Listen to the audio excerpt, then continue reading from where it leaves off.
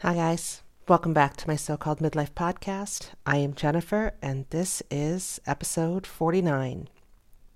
So this is going to be a different episode, different kind of episode. No TV or podcast recommendations this week. If you follow me on Instagram or you're in the Facebook group, you know that I lost Gracie this week. I had to put her down a couple of days ago. She got very sick, very, very fast, and it was time. And even though I know it was time, and even though I know she was very sick, it didn't make it any easier. It was really, really hard. I had called the vet on Tuesday to let her know that Gracie seemed to be doing much, much worse. And you guys know, I told you that last month I had taken her to the vet, and they told me that her kidney functions had significantly declined. But then we made an appointment for September. And I think in my head, I had just sort of locked on to that September date, even knowing that there was a possibility that, she wouldn't make it to September. I guess I just hoped that she would. But that wasn't the case. And so Tuesday, actually Monday, she started vomiting. And so Tuesday, I called the vet and I told them, that she wants to eat but can't keep any food down. Same thing with water, and some other issues that she was having. And they wanted me to come in Wednesday for an end of life evaluation, and I panicked. And I said, "Can we just make an appointment for Friday?" Because I realized that I wasn't ready. And so we did. We made an appointment for Friday. And the last 2.5 days were just awful for her. I mean, just really, really bad. She went down fast. And I think I'll forever carry the guilt of those last 2.5 days, because I caused her to suffer longer than she needed to because I wasn't ready. And then when Friday came, I took her in, and, I knew what they were going to say, but still was not prepared for it. And it was awful. I mean, any of you who have gone through this process of having to euthanize a pet that you love so much, it's hard and it's painful, and yet at the same time somehow really beautiful and peaceful. And there is comfort in knowing that even though you're not ready, you love your animal so much that you're willing to realize that they're ready and you let them go.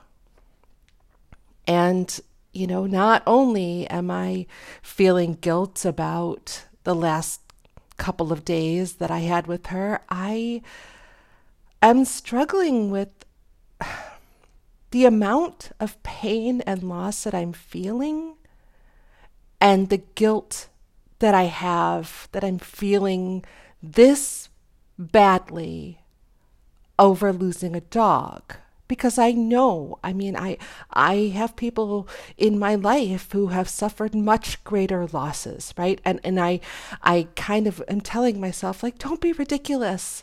This isn't a parent, this isn't a spouse, this isn't a child, this is a dog.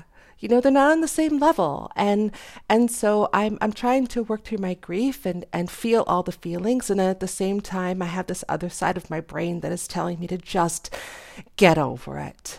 It's just a dog. And I think this is typical for me. I just, whatever feelings I'm having, I often try to talk myself out of having those feelings just so I don't have to deal with having those feelings. So, kind of caught in this endless loop of guilt. And that's actually making things worse. So, I did what I always do, which is when I'm not sure how to process what I'm feeling, I go online and I do research. And it turns out that guilt about losing a pet, it's not new, it's not unique, whether it's related to their care or the circumstances of their passing or the fact that it hit you as hard or harder than losing a loved one is actually really common. Research has confirmed that for most people, the loss of a dog is in almost every way comparable to the loss of a human loved one, especially in American society. But there is almost nothing in society or social normatives to show us how to cope with the loss of a pet. So that might make us feel embarrassed to feel the loss as greatly as we do. Because maybe we fear people will think that, we're weirdos, or worse, that we're, lonely losers, because we think that they're looking at us and thinking, it was just a dog. And while I was researching this week, I found something that was really interesting. I was trying to find reasons and rationalizations for my sadness and guilt, and I found an article that was written on the premise that our pets are indeed members of our family. It cited a study that was done recently around misnaming. And misnaming happens when you call someone by the wrong name. Like, I don't know if you guys, my mom used to do this all the time. In fact, I used to joke that my name was Debbie Jennifer, which is a combination of all of my sister's names and mine. But so parents will often mistakenly call one of their kids by the sibling's name. It turns out that the name of the family dog will also get confused with a human family member. And that indicates that the dog's name is being pulled from the same cognitive pool that contains the family members. Isn't that cool? So it's no wonder that dog owners miss them so much when they're gone. And, there's a whole other aspect here that I've been kind of avoiding, but I will talk to you guys about now. I've mentioned this in the past, so you guys know that I hate being called a dog mom, and I fight against it. It's something that gets under my skin, and maybe you guys have already figured this out, but I've just recently figured out the reason why I hate it so much is because I don't have kids. And I don't want anyone to think that I am, using Gracie in place of that, or Oliver in place of that. It made me feel pathetic when someone called me a dog mom. Someone one time was talking about kids and they kind of called me out and said, "Oh, dog moms count too." And I was like, okay. And right then and there, I was like, yeah, that's why I hate it so much, because now I know how I'm seen. You know what I mean? It confirmed all of my worst, most pathetic fears. But in truth, Gracie was my baby. Even though I hated dog mom, I don't want that to diminish what I felt for her. She was my everything. And it's only been a few days since she's been gone. And it's really just now starting to hit me how much my life is going to be different without her. Like just the routines, all the stuff you do every day without even thinking about it. You wake up in the morning, you let the dog out or take him for a walk or whatever. You fill the water dish, make sure she has food, make sure she's comfortable. Last couple of years, it's been, spreading out her blankets for her, making sure her toys are accessible while I'm gone, so that she's not lonely. And just all this stuff you do, you're not even thinking about it. And, there was this thing, I would do with her like every night. And when I was heading to bed every night, I would give her a kiss and I would say goodnight. And I'd say, good night, my love. I'll see you in the morning. And then I would go to bed.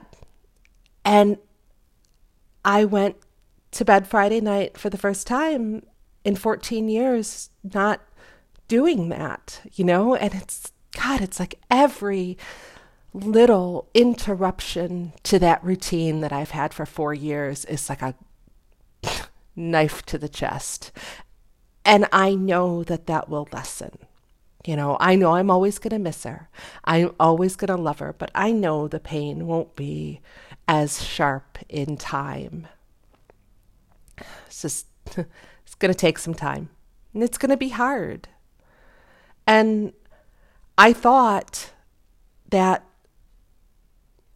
the hardest part of taking Gracie to the vet on Friday was going to be driving home without her. But I was wrong. The hardest part was walking into the home and her not being there. I wasn't prepared. I hadn't considered that walking into the house and not seeing her there, wagging her tail, was going to be so painful that it almost brought me to my knees.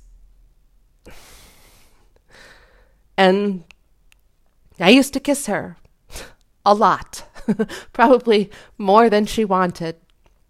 She had this spot on her forehead, and it was like slightly indented, but it was like the perfect fit for my lips, just this little indent on the top of her head.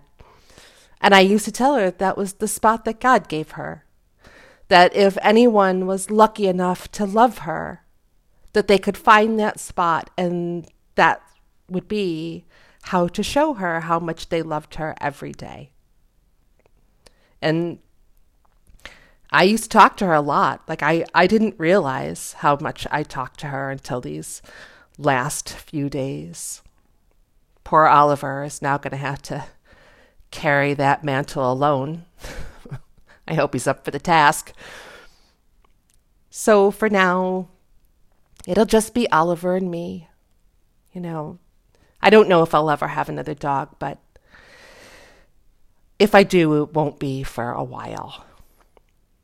So this is a short episode, and, I'm sorry for that. I'll be back next week with back to my normal episodes, but I just wanted to come in here this week really quickly to just say thank you for all of the love and the support and the prayers and the well wishes for Gracie while she was sick and for me now, and to tell you that we felt them and they did help. And I don't know if I'll ever have another dog. I just know that I'll never forget Gracie, because she was the world's greatest dog. All right, guys, I'm going to wrap up this week's episode. Thanks for coming back for a short episode 49. I just wanted to say really quickly, too, as hard as the last few days have been, there has also been joy in them, just so many memories of her that just make me laugh out loud, and always will. All right, guys. Thanks for listening. Until next time. Love you. Bye.